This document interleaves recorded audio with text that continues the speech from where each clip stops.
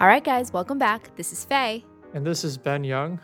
And this is Creogs Over Coffee.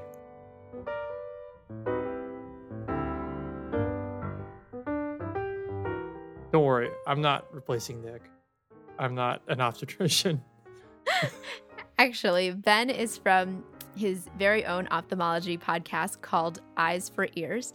And he and his partner, Amanda, on that podcast recorded an amazing episode regarding negotiating your very first contract for your first job.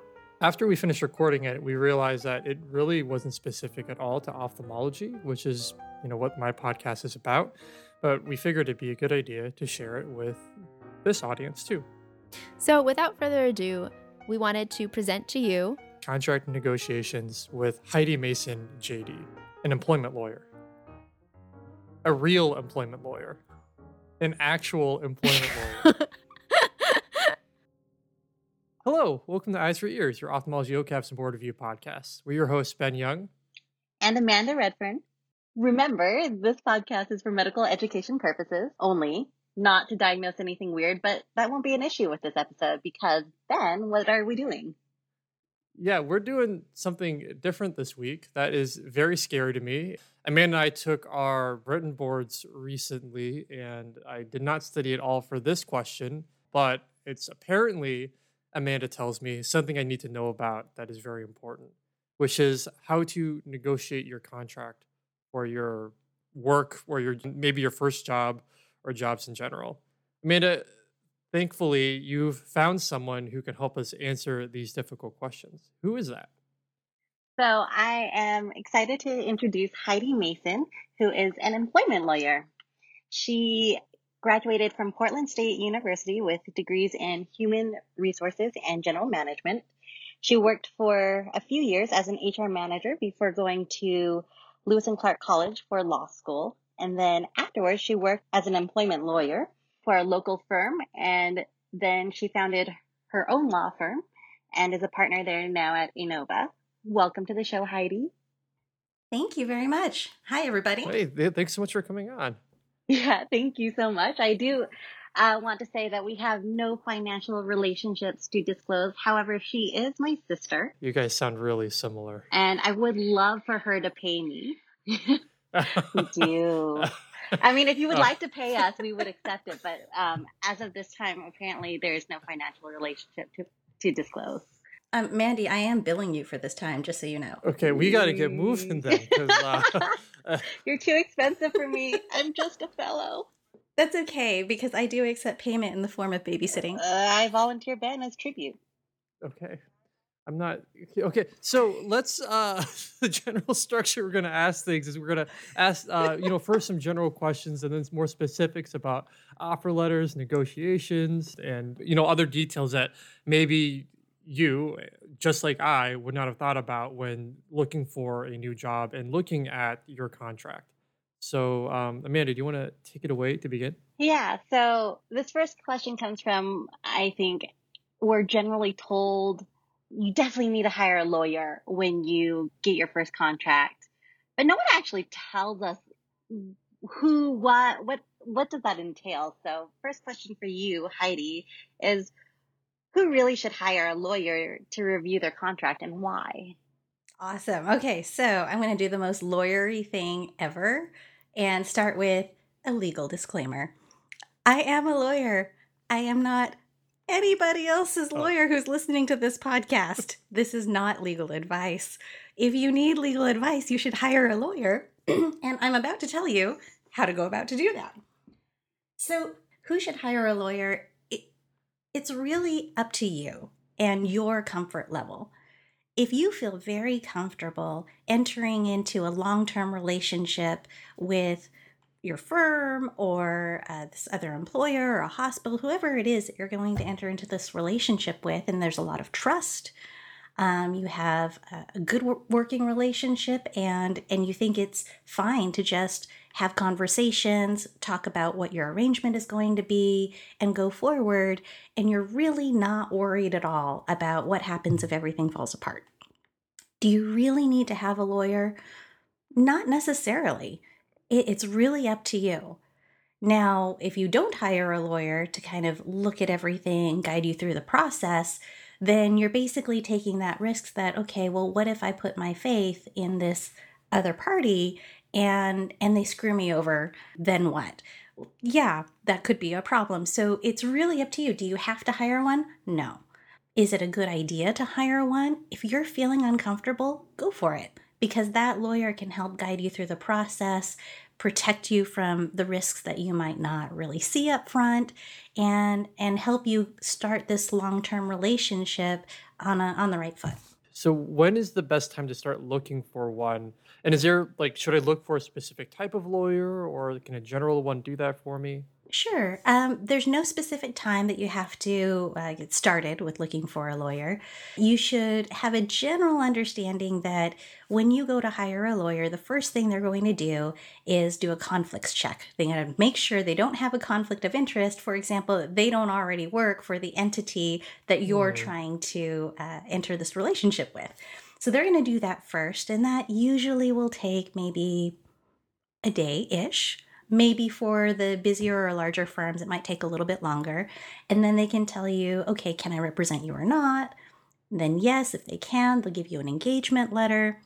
And then they might ask you for some money up front, or sometimes they don't. And then you're started.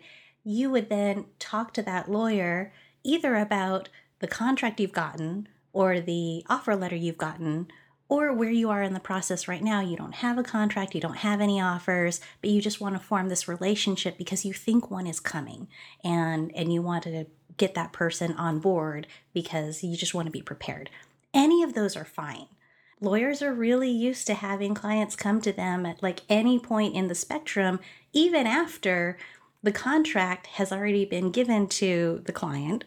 They've already gotten the contract, and the timeline to sign it was a month ago. And now they're coming to the lawyer saying, well, what can I do? Gosh. That happens.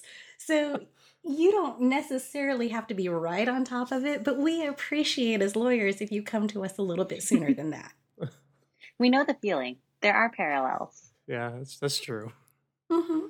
At what point, I mean, is it a private conversation, or when does it become private, or how does that work? So when you first go in and have that initial consultation with the lawyer, there is no attorney-client relationship at that point in time. You're just having your consult. You're trying to decide if you want to form this relationship with this lawyer or not, and they haven't agreed to represent you.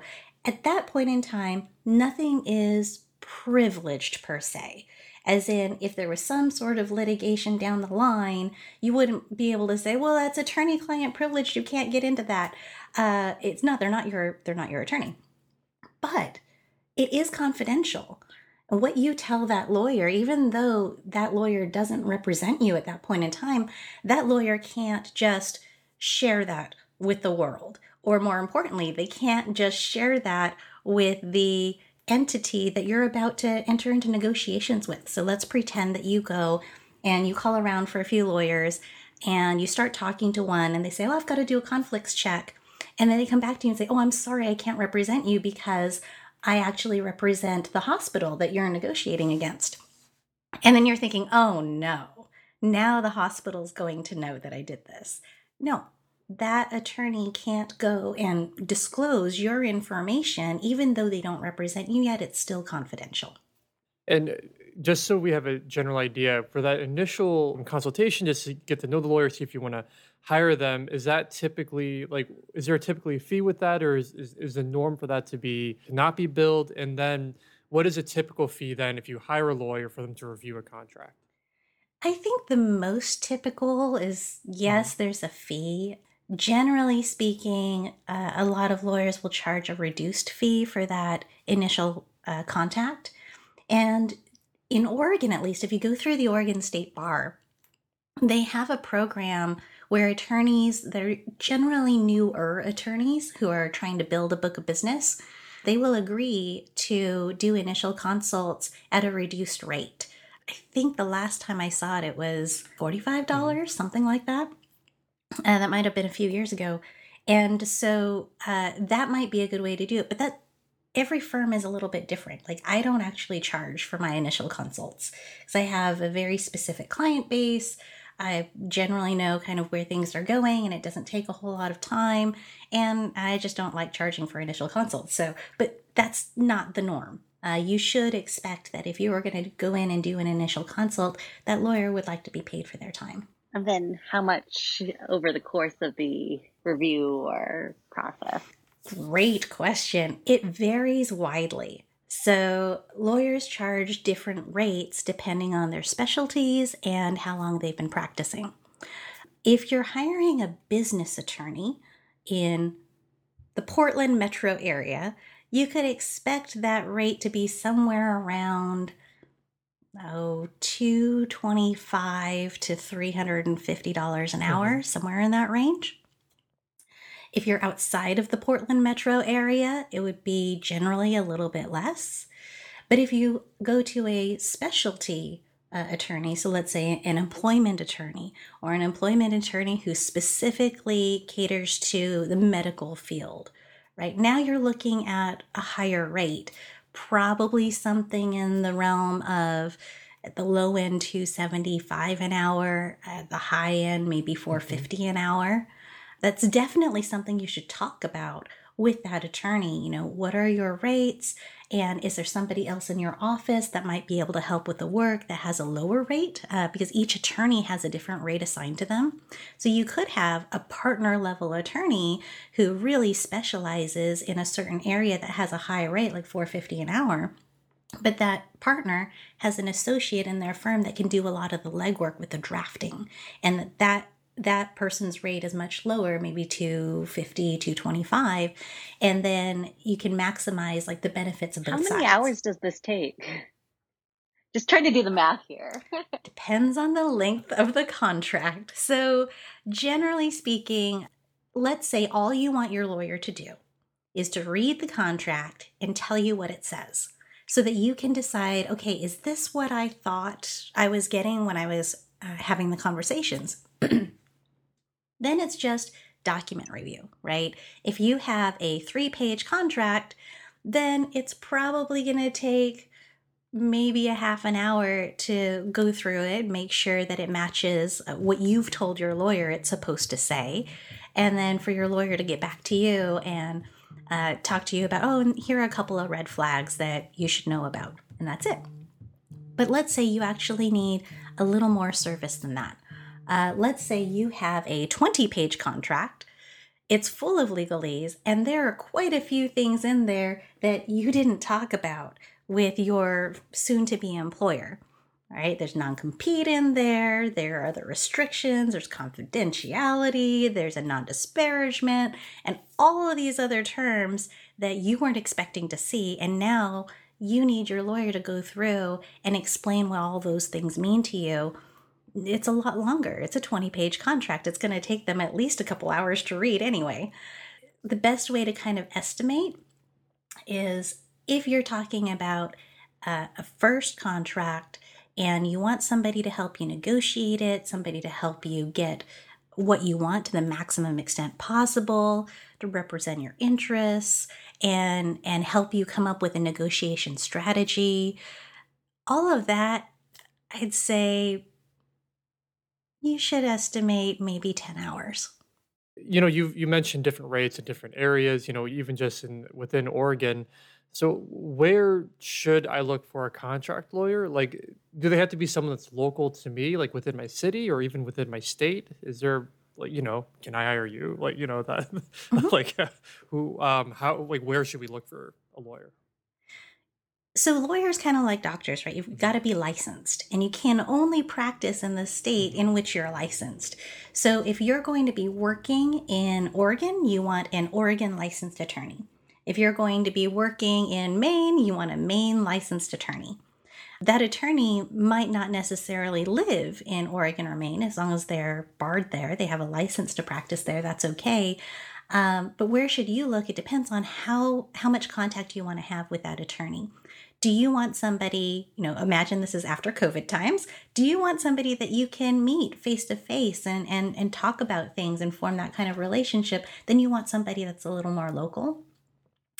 Or do you want somebody who is right at the heart of the location of where you're going to be working, because that person is more likely to be familiar with the players and the market in that area, than go local to where you will be working. Gotcha.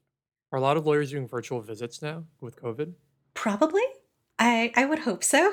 I really don't Yeah. know. Are you? I'm just curious. Are you doing a lot of virtual visits or? I actually, for the most part, represent businesses. I see. And so for my clients, I do most of my work over the phone anyway and email. Gotcha. Just to clarify, what type of lawyer are we looking for? Like, which lawyers? I mean, like in medicine, how we have all these specialties and then subspecialties of subspecialties. Like, what are we looking for again? You are looking for an employment lawyer. So a contract lawyer, in our terms, typically means a business attorney, somebody who looks at business contracts from the perspective of the business for the benefit of the business. What you want is an employment lawyer, somebody who specializes in employment laws. Their job is to make sure that the employment agreement that you're given, one, complies with the employment laws of your state, right? And then two, matches your expectations for your employment relationship. And then if you can find somebody on top of that, that is an employment lawyer that specializes in the area of medical employment agreements and the practice of medicine, that's even better. That's icing on the cake, because then they'll understand your industry so much better. Nice. What are we looking for in our lawyer? Like, are there qualities, or what do you recommend when we're choosing one? I recommend you find somebody that you are comfortable with. So it's kind of like looking for a doctor, right? If you don't have the kind of relationship with your doctor where you feel comfortable sharing your drug use and risky sexual behaviors, you need a different doctor, because your doctor needs to know about that if they're going to be treating you. It's the same with your lawyer. You need somebody that you can trust, that you can share things with that you otherwise wouldn't share with other people. So if you have a situation like terrible gambling addiction and you're $200,000 in debt to the mob, and you need this contract like right now, and you need an upfront payment so that you can make your loan payment, your lawyer needs to know that, right? It's not very flattering about you, but don't worry. At that point, it's privileged anyway. Your lawyer's not telling anybody. And what they're going to do is then try to negotiate with the other side to maybe get some sort of hiring bonus or something to meet your interests. So that's number one. You want somebody you can trust. Number two, you really want somebody who's going to be responsive. So, lawyers, they legitimately have a bad reputation for not being super responsive sometimes. Like, you'll call, you'll get the secretary, they don't call you back for 2 days. And that's actually pretty normal in the industry. I don't like it. That's not the way I practice, but it is a fair criticism of my profession. So if you can, find a lawyer that really is responsive, that calls you back hopefully within the same day, or at least sends you a text or an email to say, hey, I've got a few meetings today, I can get back to you tomorrow, and is pretty proactive in that communication. I think that might be the hardest thing for you to find, that it's really kind of a challenge to get that kind of responsiveness, but if you can find it, that's great. And then you definitely want to make sure that your lawyer is competent in their area of the law. So find an employment lawyer. If you can't find an employment lawyer, a business attorney will do. They're still a lawyer. They're still familiar with contracts. They might not be familiar with employment law, but they'll still be able to help out. You don't want a family law attorney. You don't want a public defender, right? Those are just completely different areas of the law, and they're going to have to do a lot of research to competently advise you, and more research means more time, which means more cost. So it's kind of like how you don't want a podiatrist doing your cataract surgery. Not ideal. Could they potentially do it? I mean, No, that's maybe. I think legally they can if they're licensed. I think. I don't know. We'll have to look into that another it's episode. just not ideal. Agreed. Well, that's super helpful to know. I mean, I think I did flub what your title even was. I think I called you a contract lawyer before. So thank you for defining these subspecialties. It'd be like someone calling me a neuro-ophthalmologist.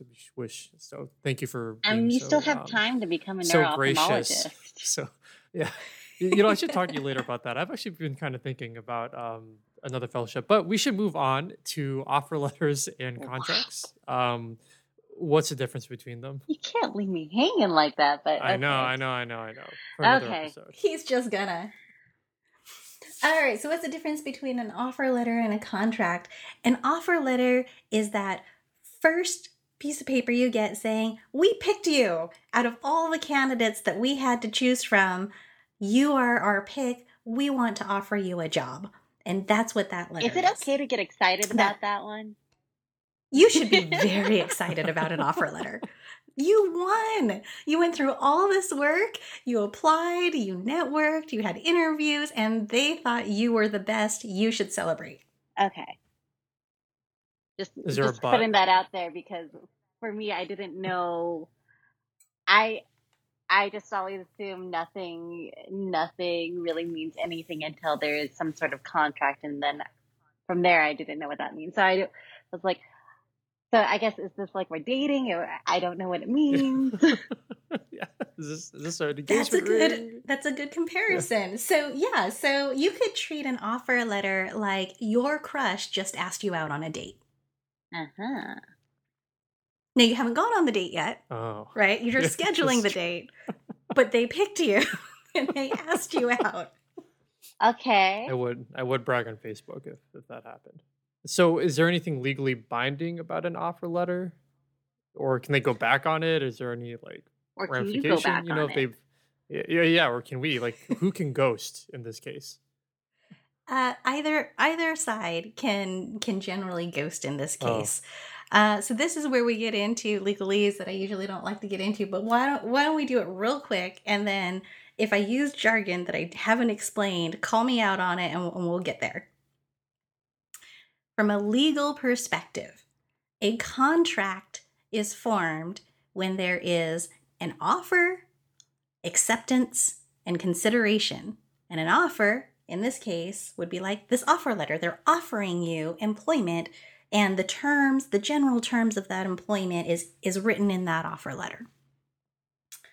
If you sign the offer letter, that's generally the way you show that you accept the offer on those terms, right? So you sign that.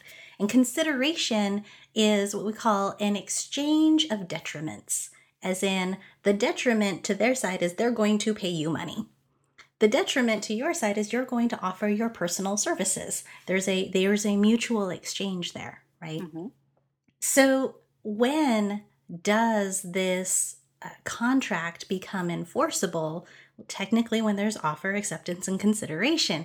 At the offer letter stage, can an attorney say, look, at that point in time, as soon as it's signed, it is enforceable, and then entity, if you back out of it, hospital, if you back out of it, I have damages, and I'm going to sue you to enforce the contract. That's what lawyers are for. They will definitely make that argument. Is it as solid as if you actually had an employment agreement that has all of the terms and conditions spelled out in a more formal way? I mean, yeah, it's less solid than having the employment agreement. Employment agreement is definitely more solid. That's the contract, right? That's the contract you're for sure going to be able to sue on. But I've definitely seen lawyers sue on the basis of an offer letter too, and saying, look, that's just as binding. Yeah. And sometimes they win, sometimes they lose.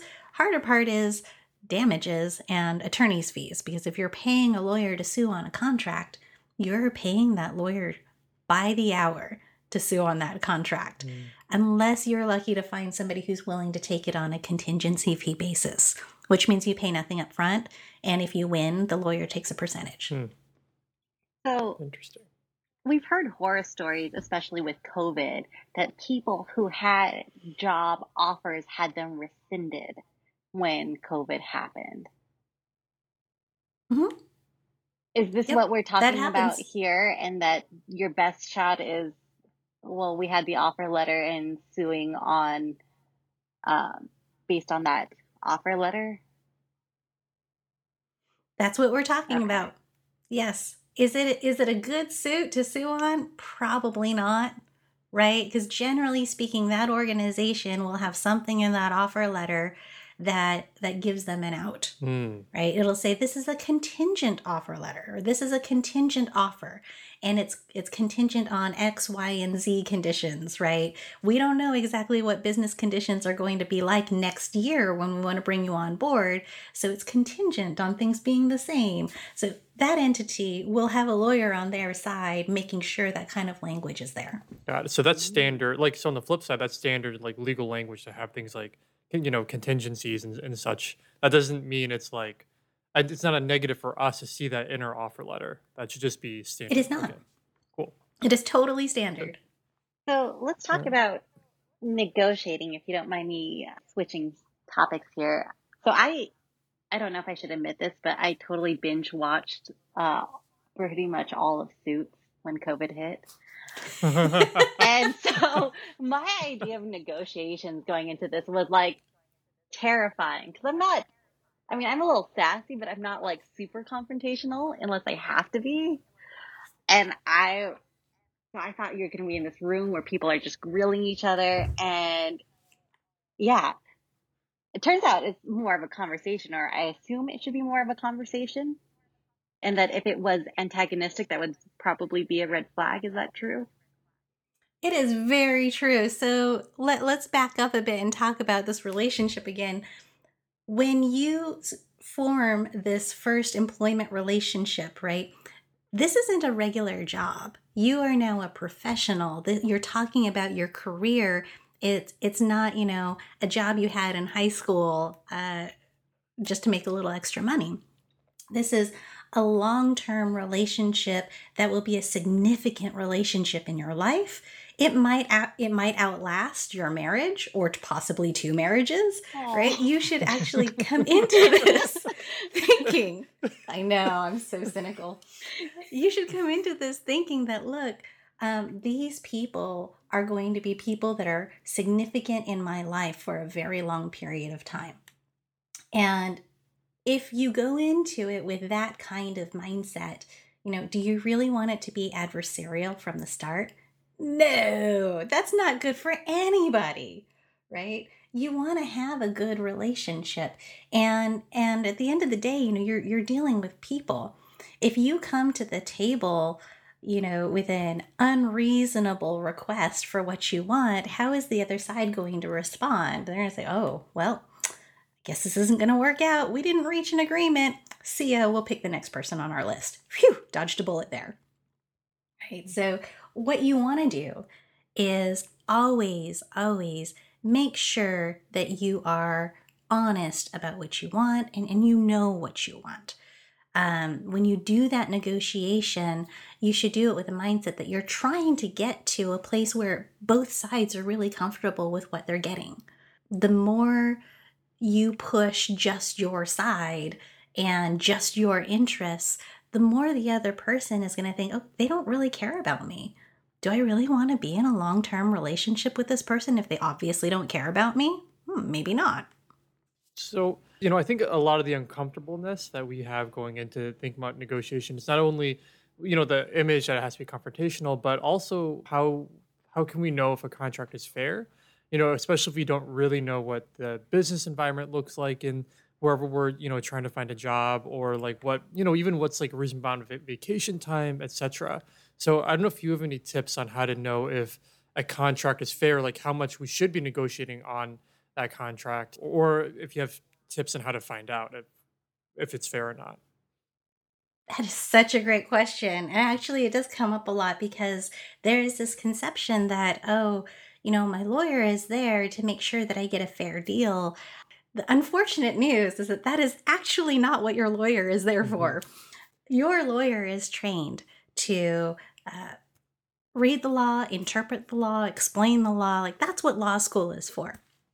Your lawyer is not an economist. They're not a labor economist. They're not a compensation analyst. Like, that is just not your lawyer's skill set. Your lawyer has no idea how much you're supposed to make in salary or as compared to the market, because That's not what they do. Mhm. Now, that said, once in a while, you might have a lawyer who came to the law as a second career or a third career, and in their past career, they were a labor economist or they were a compensation analyst. Like I happened to be able to do that because I came from a background in HR and I had to do compensation surveys and I had to do compensation studies. So I know how to do it. I'm really rusty at it. I know enough to be dangerous, and I would never say you should rely on me to do this. No, you should rely on an actual comp study. But your lawyer doesn't know. What your lawyer cares about is getting you the deal you want. So in the breakdown of like whose job is it to do what, it is your job as the client to know what you want and communicate what you want to your lawyer. It's your lawyer's job to help you get what you want to the maximum extent possible. And from the lawyer's perspective, whether what you want is fair in light of what other people get, not your lawyer's concern. If you're happy because you got what you wanted, your lawyer is happy. Awesome. That is extremely informative of what we should expect. Do you know if employers usually expect us to negotiate? Like, is that something they expect to see? I think it's another bit of anxiety with this. Will some employers think it's rude that we're trying to negotiate on a contract? No employer will think that's rude. It feels like they It is might. so common. Yeah, it's Like, just no. like, oh, but could I have some more? I don't know if it's because we have such a hierarchical system that it feels weird to ask someone in a position of power for something. You are in a position of power. They picked you as their number one. It is entirely possible you are also the only person, which actually works out better for you if that was the case. Still number But one. they picked you and they want you and they want to do what they can to make you happy so that you come on board. So what exactly is negotiable? Everything except the parties. The parties are not negotiable. Parties being you and them.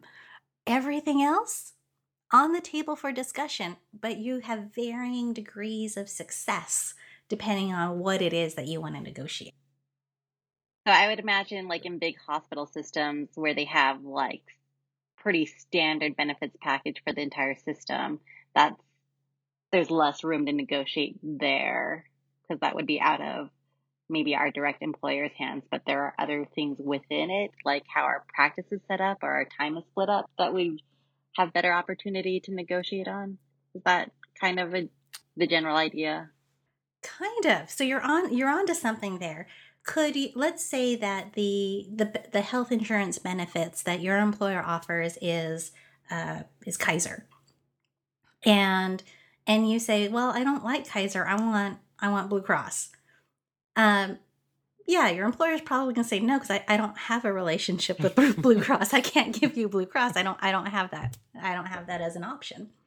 But let's say alternatively, they offer you Kaiser and they say, you know, what we pay is 100% of the premium for you as the employee. And then if you want to bring on your family members, then you pay 50% and we'll pay 50%. Could you possibly negotiate, okay, I'm on Kaiser and I want you to pay 75% of the premium for my family if I bring them on, or 100% of the premium for my family if I bring them on. That's negotiable.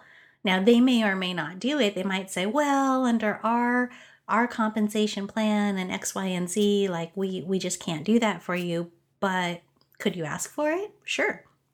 And this is something else to keep in mind as a difference from state to state. Oregon has a pay equity law in place already that says, look, employers, you need to treat people who perform work of comparable character comparably when it comes to compensation. So that can work for you and against you. It can work for you in the sense that assuming your employer is following the law, the deal you get should be very similar, very comparable to anybody else who's kind of in your same situation, like a newer doctor with their first contract. Then yes, it should be roughly the same. Can it work against you where if you otherwise would have been able to negotiate something better, they can come back and say, actually, you know, we're pay equity compliant. We can't give you this extra because then all these other people who don't have the extra, that would not be equitable for them. Hmm. So it cuts both ways. Is that Interesting. so? Does some of that have to become public? Like let's pretend I'm doing like retina, that I look for a retina job, and there's like 4 other people at that hospital that do retina too. Does that mean that if it's in a state with this type of equity laws, that they have to offer, like, if they say, oh, we pay you this much because everyone else is getting paid that much, is that something they have to offer to us? Because my impression was, I was generally like hidden knowledge. They do not have to proactively tell you, although I'll tell you that if you're, let's say, in Oregon and you're dealing with a public entity employer, that's public information anyway. So you'd be able to get access to that information anyway.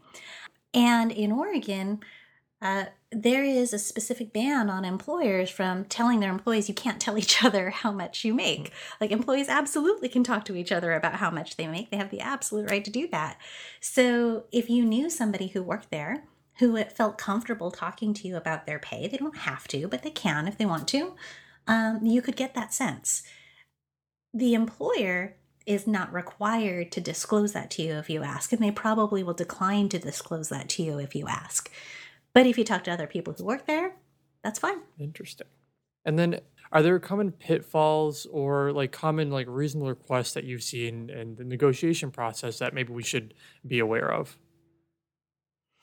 Oh, so the one thing that I find to be the least negotiable out of anything else in the agreement is the non-competition agreement. And there will be either a separate agreement or a clause in the contract that says, look, if you work for us, one of the things you agree to is for a certain period of time after you leave, either you leave or we fire you, whatever the case is, the employment relationship separates.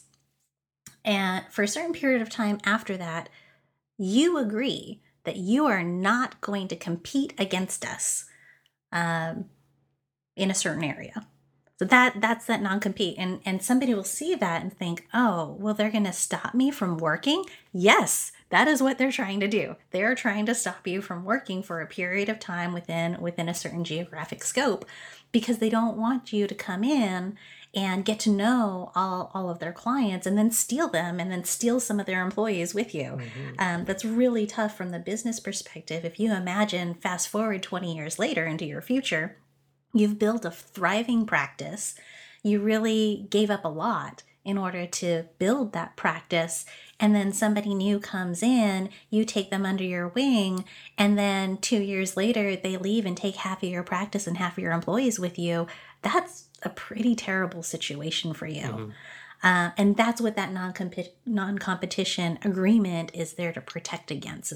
It's to help that person who has built that practice keep their practice to the greatest extent possible. So what might be reasonable things to ask for? Like, especially if you feel, COVID times are difficult and a lot of places have had pay cuts.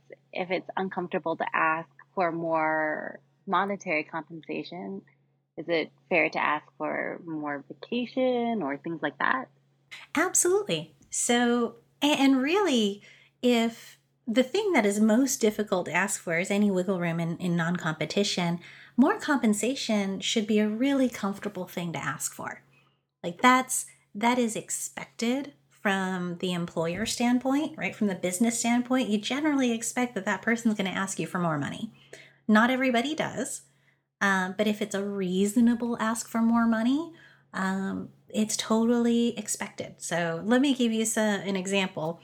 Let's say the offer that you have on the table is $200,000 a year. If you come back and you say, I want $300,000 a year, that is completely unreasonable. Forget about it. Your lawyer should be telling you, no, do not do that. You're going to blow up your relationship.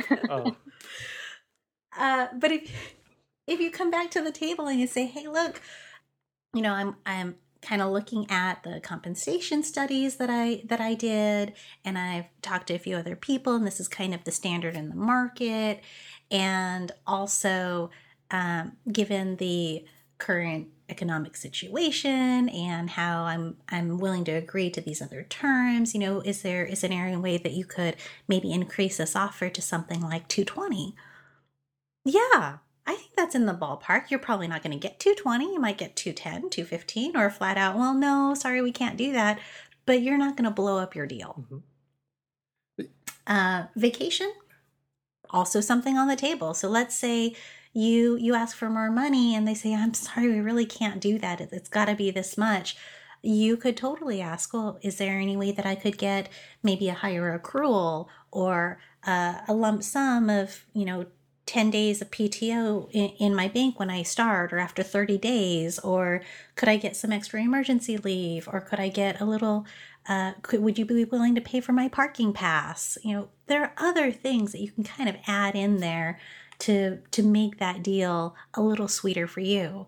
For some people, if what they want is to attend a certain major conferences that they otherwise wouldn't be able to and isn't already part of the contract, that's something that you could negotiate. And especially things where it's not income to you or the business. So this is where talking to an accountant can also be helpful, right? It's less costly for the business to say yes to something if they don't need to pay taxes on it. If they don't need to pay payroll taxes on it. Salary, you get some of a pushback because on the salary, your employer is paying payroll taxes on those salary dollars that they're paying to you. And on top of that, there's going to be this risk that, okay, well, every year this person's going to expect a raise. And so if I start at X, it's going to go up a lot faster than if I start at Y. Benefits is a little bit different, right? So you could ask for things like, hey, can I get a little bit more in my relocation expense reimbursement? Could I get a gym membership? Could I get a few other things? Could I get what is it? Is it LegalZoom or whatever it is? A subscription to that? Those kinds of things. LegalZoom? Well, you might get divorced. Oh my gosh. Oh wow, it's like You are like cynical. cloud of divorce is hanging over I would like to around point out that stuff. you are happily married, and maybe I should talk to your spouse about this. Yeah. Hey, she was a family law attorney. True, she Just was. saying. So yeah, the other things that might make it a little sweeter for you, it's all on the table to talk about. Just to double back on this, you've mentioned things like compensation surveys before. Are those like normal things that people looking for jobs do? And like, what does that look like? I think for us in medicine, I haven't heard of people like individuals doing that. There's things like Medscape surveys and stuff that are on the internet, but from what I've heard, those are often pretty unreliable. So is that something that like, people looking for employment typically do? No. Uh-huh. Most individuals don't even know that this Yeah, me exists. too. Yeah, I didn't know until now. I know about it because I was in HR and we would do that. There are companies that you can hire to do compensation surveys and they are very good. But you have to pay them for that information, right? And that's why individuals usually don't, is because it can get very expensive. So that's more something like a business might do if they're like a large organization or something. Absolutely. Got it. Right. If you're a business, even if you're not a large organization, even if you're a small organization, but you're having a really hard time recruiting and retaining good talent, you might hire a company to do a compensation study so that you can find out where am I at in respect to my competitors. Right? Am I just not paying enough? Is it my benefits package? Like, what's the problem? Why am I having this issue? And sometimes the comp study will come back and you'll find out, oh, it's because I'm paying 20% less than all my competitors. Well, then maybe I need to increase my pay. Or sometimes it'll come back and you'll find out, oh, I'm a market leader. I'm paying 25% more and I'm still having this problem. It's probably my managers. My managers are probably tyrants. Let's circle back a little bit to these non-compete agreements that you alluded to that are very difficult to negotiate. Is there a uniform time limit to them? Like, how do I know if it's like 2 years versus 1 year versus 3 years? Like, is there like a reasonable time limit across the industry or other ways that we can know if it's fair? This is such a good question. So I'm going to put on my legal geek hat again. Non-compete agreements are creatures of state law, which means whether they can exist and to what degree they can exist will vary from state to state.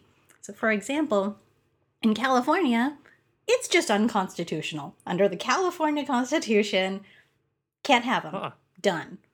Right? In Oregon, yes, you can have them, but they are not favored in the law. The legislature just hates these things.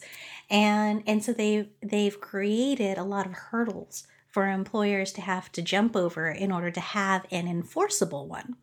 And they've already said in the law itself that, look, not only do you have these hurdles on who you can require to sign a non-compete and how you have to structure it, how you have to notify them, how much time you have in advance that you have to notify them, the fact that you have to notify them in writing, and this person has to make such and such amount of money. Like, there are a lot of things the employer has to do to get a solid non-compete.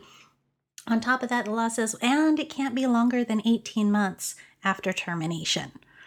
And on top of that, there's case law that talks about, okay, and the scope, the geographic scope has to be reasonable. And the test is reasonableness, right? So the non-compete shouldn't say you can't work anywhere in the world within 18 months, right? That is not... Like start my moon practice, yeah. Right? Not going to be reasonable. It's not going to be upheld if you're talking about an Oregon court. But outside of Oregon, could it be different in another state? In another state, could it be 3 years, 5 years, 10 years? You know, the entire United States as the geographic scope. It is less like the broader it is, the less likely it is that a court is going to uphold it. But the test itself, it's not a bright line test. It's one of reasonableness. And then the parties end up arguing over, is this reasonable or is it not reasonable? And they have to give pretty solid reasons on why they think it is or isn't. You know, this kind of brings me back to something I was wondering before. Like, let's say that I, sign a contract and I don't listen to Amanda's advice and I don't get a lawyer to look at it. And I've been working there for 3 months. And then I think, wait, I don't even know, like, is some of this stuff in my contract even legal, or is like, should I have negotiated this more? Do you often, or do you see people go to get lawyers after they sign? Is there any utility to that, or like, should I just resign myself to being doomed to having no dental or whatever? Usually I don't see people in that situation where they have basically buyer's remorse, Right. right? 3 months into it, they have some buyer's remorse. Uh, And that's usually because somebody's not willing to pay a lawyer unless their next move is actually just leaving. Hmm. Um, yeah, for most people, that just it just doesn't really make sense because they know that if they start bringing this up again, you are causing a rift Right. in this relationship. The other side is like, well, what do you mean? We just talked about this 3 months ago, and you're not happy? Why? Right. It is kind of difficult. So we really should do our due diligence, like, before like anything. Like, it's hard to take backseat anything.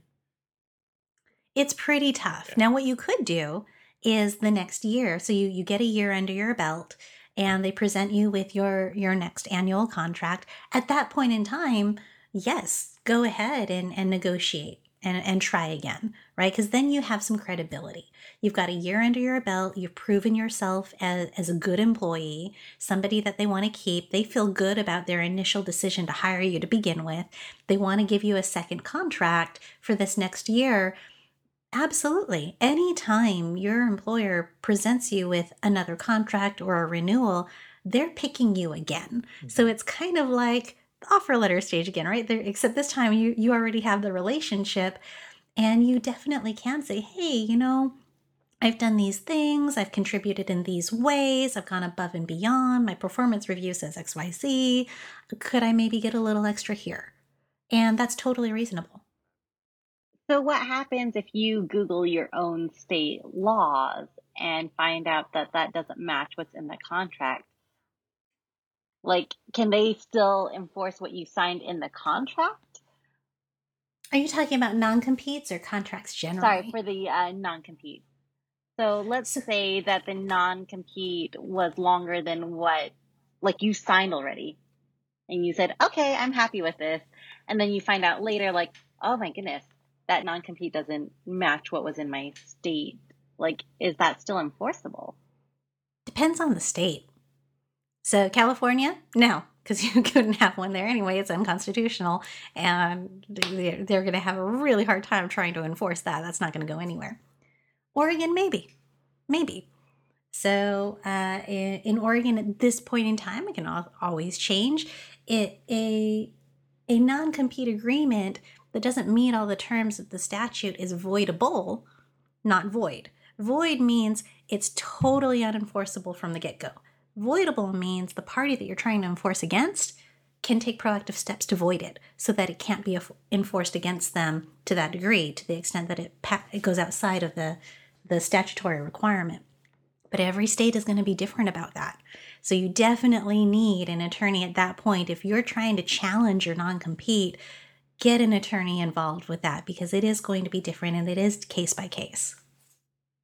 So this isn't a non-compete question, but it's something that's become, at least, I definitely know within retina there's been anxiety about it, and I think within ophthalmology in general, the idea of private equity. So we didn't talk about this off the air or anything. So just to kind of briefly introduce the idea that, as best as I understand it, been a trend within ophthalmology, generally private practices in the United States, that private equity firms have started to buy them to get ownership.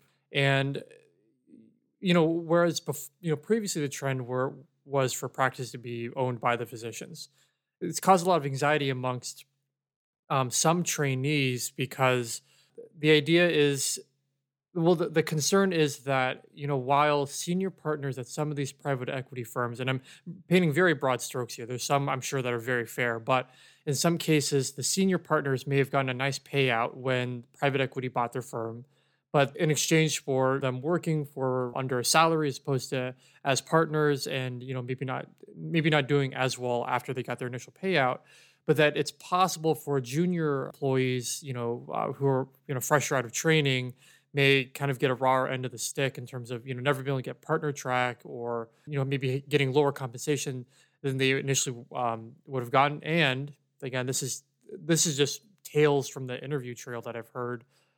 I know of, I've heard of some people who signed a contract with some practice, and they were verbally told, oh, we're not going to sell to private equity. Like, that's just not gonna happen. We intend to continue to own our practice.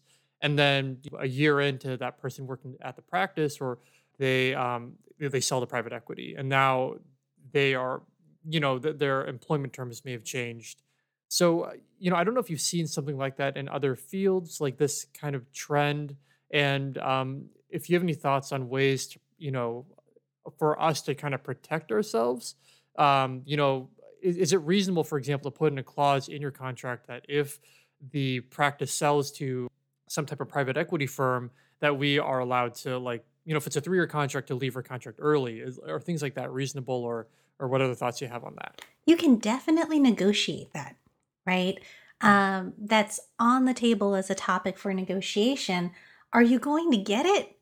Probably not. It's very unlikely that you're going to be able to be successful in that negotiation to get the other side to say, all right, well, if this happens, then not only can you leave your contract, but we're going to release you from your non-compete so that you can go somewhere else and continue working straight away. And the reason for that is on the business side of things. If you're the person who's thinking about selling to private equity because this is your strategy for retirement or whatever it is, it's the other side that you're selling to. They're going to do their due diligence on whether or not they want to buy your practice. And one of the things they're going to look at is, all right, well, what are the chances that if I buy your practice, it's going to be just as successful as you've told me it has been in these last 5 or 10 years? Because that's why I'm buying in. We're negotiating about the price of how much I'm going to pay as private equity for your practice. And if you want me to pay that much, I need some assurance that, yeah, your clientele is going to be roughly the same. Your revenues are going to be roughly the same. Your physicians are going to be roughly the same. Like, I need to know it's mostly status quo so that it's worth me buying this practice. And in that situation, if you gave that up as the senior partner, right? If you said, all right, well, I already told my junior associates who are working for me that if I were to sell, they can leave. It's not going to be a problem. I'm not going to be able to negotiate a good price for my practice. It's going to be really tough. So it's hard to imagine that the employer would be willing to do that for you. Can you raise it?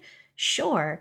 And your level of success will really be dependent on, one, how much do they need you? Like, that's always number one. If they need you because you're the only person that has applied for this position in 3 years and they have a desperate need to have anybody with a license fill this job, yeah, you might be a lot more successful. But if you're going to a market where there's lots of competition, from the employer's standpoint, it's giving up too much to say yes to that ask. They might just come back and say, I'm really sorry, that's just not something that we could do, or that's not our policy. We've been advised by counsel to stick with our standard terms, right? Whatever it is, they'll say it really nice, but the answer might be just, no, I'm sorry, we can't do that, and then that's your risk. Got it. And, I do want to, if I didn't disclaim it well enough before, that, I'm a person not well educated on how private equity works. And I know a lot of my peers are looking for jobs at this moment. And, I'm sure every situation is different. And there are, some firms that are great to work with. I'm sure there's some firms that aren't as either, but I figured we just use this opportunity to ask about that. So thanks for that answer. Man, do you want to do the multiple job thing? So Cool. I feel like how do I put it? Starting to look for jobs has felt very much like starting up on Tinder, where I don't quite understand the rules and what the expectations are. And is it okay that I'm talking to multiple people? I don't know. Do they expect me to? Like, what? I mean, Mandy, yeah. when did you start up Tinder? I mean, med school. But I am happily married, just to clarify. I think it was med school. We'd love to hear. We should do a whole episode on how to Tinder from Dr. Christopher. Okay, I don't think I'm the best example. I did not end up meeting my husband on Tinder, so. But I had this anxiety about how do I go about talking about this, and do they know I'm talking to other places, and is that okay? Do I mention it? Do I not mention it? What is the culture around this? Sure. So I'm going to take you back to HR days, right? So when I was an HR manager and I put out a job posting and I got a stack of people applying for this job that I put out, I have zero expectation that the person who applied for my job didn't also apply for other jobs. That would be really weird. Why would somebody looking for a job only apply for my job and nobody else's jobs either? So from that perspective, you don't need to worry about, cheating on a potential future employer. They fully expect that you as a job seeker are seeking jobs from multiple different organizations. Okay. And then when you're talking to them, do you mention anything about that? Or is it kind of like the elephant in the room and we know we're all dating, but we don't talk about it? And what happens if someone gives you an offer letter? Do you need to disclose that to the other place? Sure. So I think it's really more of an elephant in the room to the applicant than to the employer. The employer fully expects that you as the applicant are applying for multiple different jobs and that you're interviewing for multiple different jobs.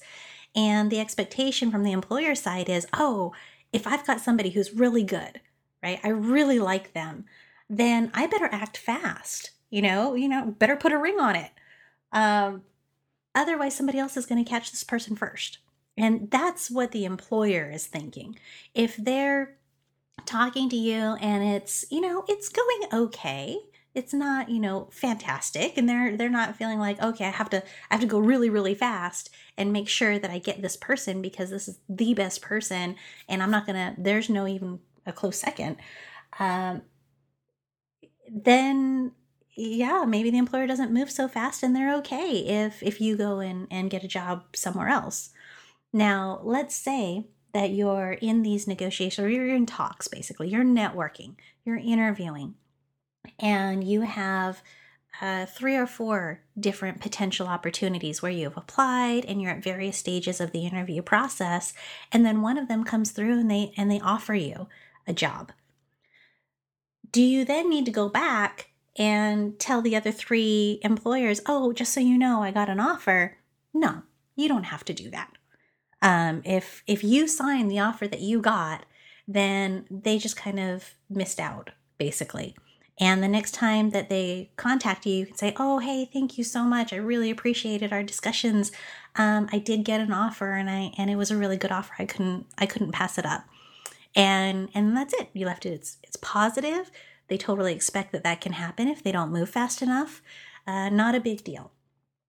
But could you take the offer that you got, and let's say it's not all that great of an offer, and you're trying to negotiate and you're not really getting anywhere, and actually they weren't your first pick anyway. You're still waiting to hear back from 1 or 2 of the other opportunities that you have because they were your first pick. At that point, to try to maybe nudge them along a little further, could you mention, oh, hey, I just wanted to let you know I got an offer. I have until such and such date to make a decision. It's a pretty good offer, but I really like your practice. And I feel like we get along really well. The opportunity is maybe a little bit better. I see more potential here. Whatever the positive thing is that makes them your number one choice. Tell them, right? Everybody loves to hear flattering things about themselves. So tell them what it is that you like about them and ask them, is there any chance that maybe we'd be able to move forward? And they'll get the hint of, what's going on, that if they don't move, they're going to lose you. And maybe they might say, yeah, now's just not good timing for us. Or maybe they'll say, hold on, let me see what I can do. I'll get right back to you. When you say Nice. flattering things to Ben, he gets really embarrassed and he turns red. Let's go to the next question. Ben, you are so good On at the hosting this podcast. Okay, so the next question that we have on this podcast is okay, we're gonna finish things up now before I die. What questions do you think or do you wish that every prospective employee should ask? Ooh. I think every prospective employee should get enough information about what this job is going to be like and what the relationship is going to be like in the long term to make a good decision. So, up front, a lot of people think about pay, they think about benefits, they think about the location, and I think, for your industry, you're thinking about call structure and things like that. What I like to ask, just generally speaking, when I'm interviewing as an employee or as an applicant, is I like to ask my interviewer, what are the 2 or 3 things that you like most about working here? And what are 2 or 3 things that if you could change right now, just, snap your fingers and it would be changed in the organization, what would you change? Because that gives me some insight into what's the dynamic in that work environment.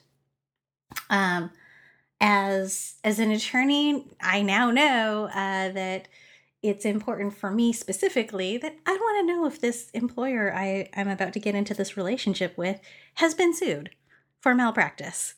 And what those details were. But I don't have to ask the employer that. I can look it up myself, right? That's pretty palsy. So, how much has you been sued?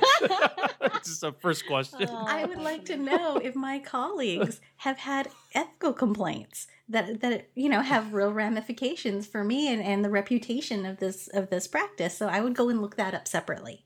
Right? I wouldn't necessarily ask that. It's something we could do too, actually. That's very interesting. I never thought about that, but yes. Because it's your work environment, right? This is what you're going to have to deal with. Sometimes it's appropriate to ask, hey, would it be possible for me to sit down and have coffee, non-COVID times, have coffee with the somebody that might be one of my peers. So you can talk to them and get their perspective on what the work environment is like. But for me personally, work environment is really important. Like, I want to know if there's somebody in that practice that is a total jerk and is really difficult to work with, because that means I'm going to have to work with this person if I join this practice. Yeah, and there are a lot of personalities in medicine. Yeah, no kidding. Right? These are also probably good fellowship interview tips too, actually, for people who are applying to fellowships now. So keep those in mind. I have, if you don't have anything else, then I have one final Mhm. question for you, Heidi. So all this stuff, all this contract negotiation, whatever, it gives me anxiety because it's just not the kind of person I am. I'm like, why can't we all be friends? Let's all just get along. But you seem to enjoy this a ton. You cackle and enjoy everything. So why do you enjoy contract negotiation so much? What's not to enjoy? Don't you enjoy playing matchmaker for your friends? I do, but I Like- failed every time miserably. Don't even ask my best friend what happened last time. We have a lot to explore here in this episode. This is wonderful. Keep going, please. Yeah, I mean, at the end of the day, that's all it is you're setting up, hopefully, if it's done well and it's done right, you're setting up two people who have a need to match with each other for success, right? That's the ultimate goal. And for the attorney, yes, I have my client, I'm interested in my client's best interests, not necessarily the opposing side's best interests. But in this type of relationship, a win-win is really the goal. And if at the end of the day, I know that for my client, they got their dream job and that they worked so hard for, that they went to school and went through residency for, which is, I can't say enough how much I respect how you all do what you do. It is so much harder to become a doctor than it is to become a lawyer. But if I could just do my little part, right, and help somebody who's worked so hard get their dream job in the place they want, with the terms that they want, where they're happy and they're contributing to the community that I care about, that's pretty awesome. Like, I don't know what isn't to like about doing that kind of work. It's such like a pleasant outlook on You're like changing the way we think of I lawyers. I know, yeah. Like even just negotiation, I've always, up to this point thought of it so antagonistically. Like even, in my dating process, when my like wife started dating me, I was like, "Ha, you sucker! I win. You're dating me now." That probably was not the right attitude to take. Well, to it that. worked, I So, guess. I guess, yeah, I guess, but it could have been a little bit healthier. Thanks for that, like life perspective. Anytime. I hope Faye listens to this. Yeah, no, I'm not gonna. Well, actually, this really applies to like any doctor. Huh? Anyways, thank you so much for your time. I think so. How does billing work? If you go like an hour, you totally random number, an hour, 12 minutes and 43 seconds. Do you bill for 2 hours for that time, or is it like fractional for the hour? That is a really good Just question. curious. Every attorney does it a little bit different. So, like at my firm, I bill for every 2/10 of an hour. So, in this case, an hour and 12 minutes and 13 seconds counts as 1.4 hours. Mandy, I'll send you a bill. Yeah, I was. Okay, Uh, good. Because I'll send I you my was child. when we got to like minute 58, I was like, man, we gotta we're like about to just go over the whole other hour. We gotta hurry this up. But okay.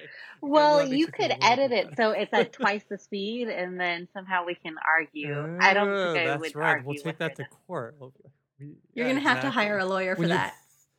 when you send me your audio file, please delete your original file because no reason. No reason.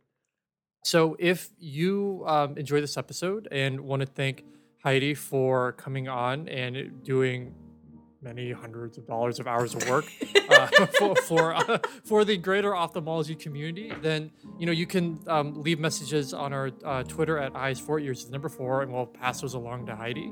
Or you can go whatever medium you want. Leave it in the comments that if you appreciate her time, or you want more episodes that are like this, if you think we're made of money, to ask her more questions about other things that she may have expertise in. Otherwise, we'll see you next week, and thanks everyone for their time. Thank you. Thanks, everyone. It was a pleasure.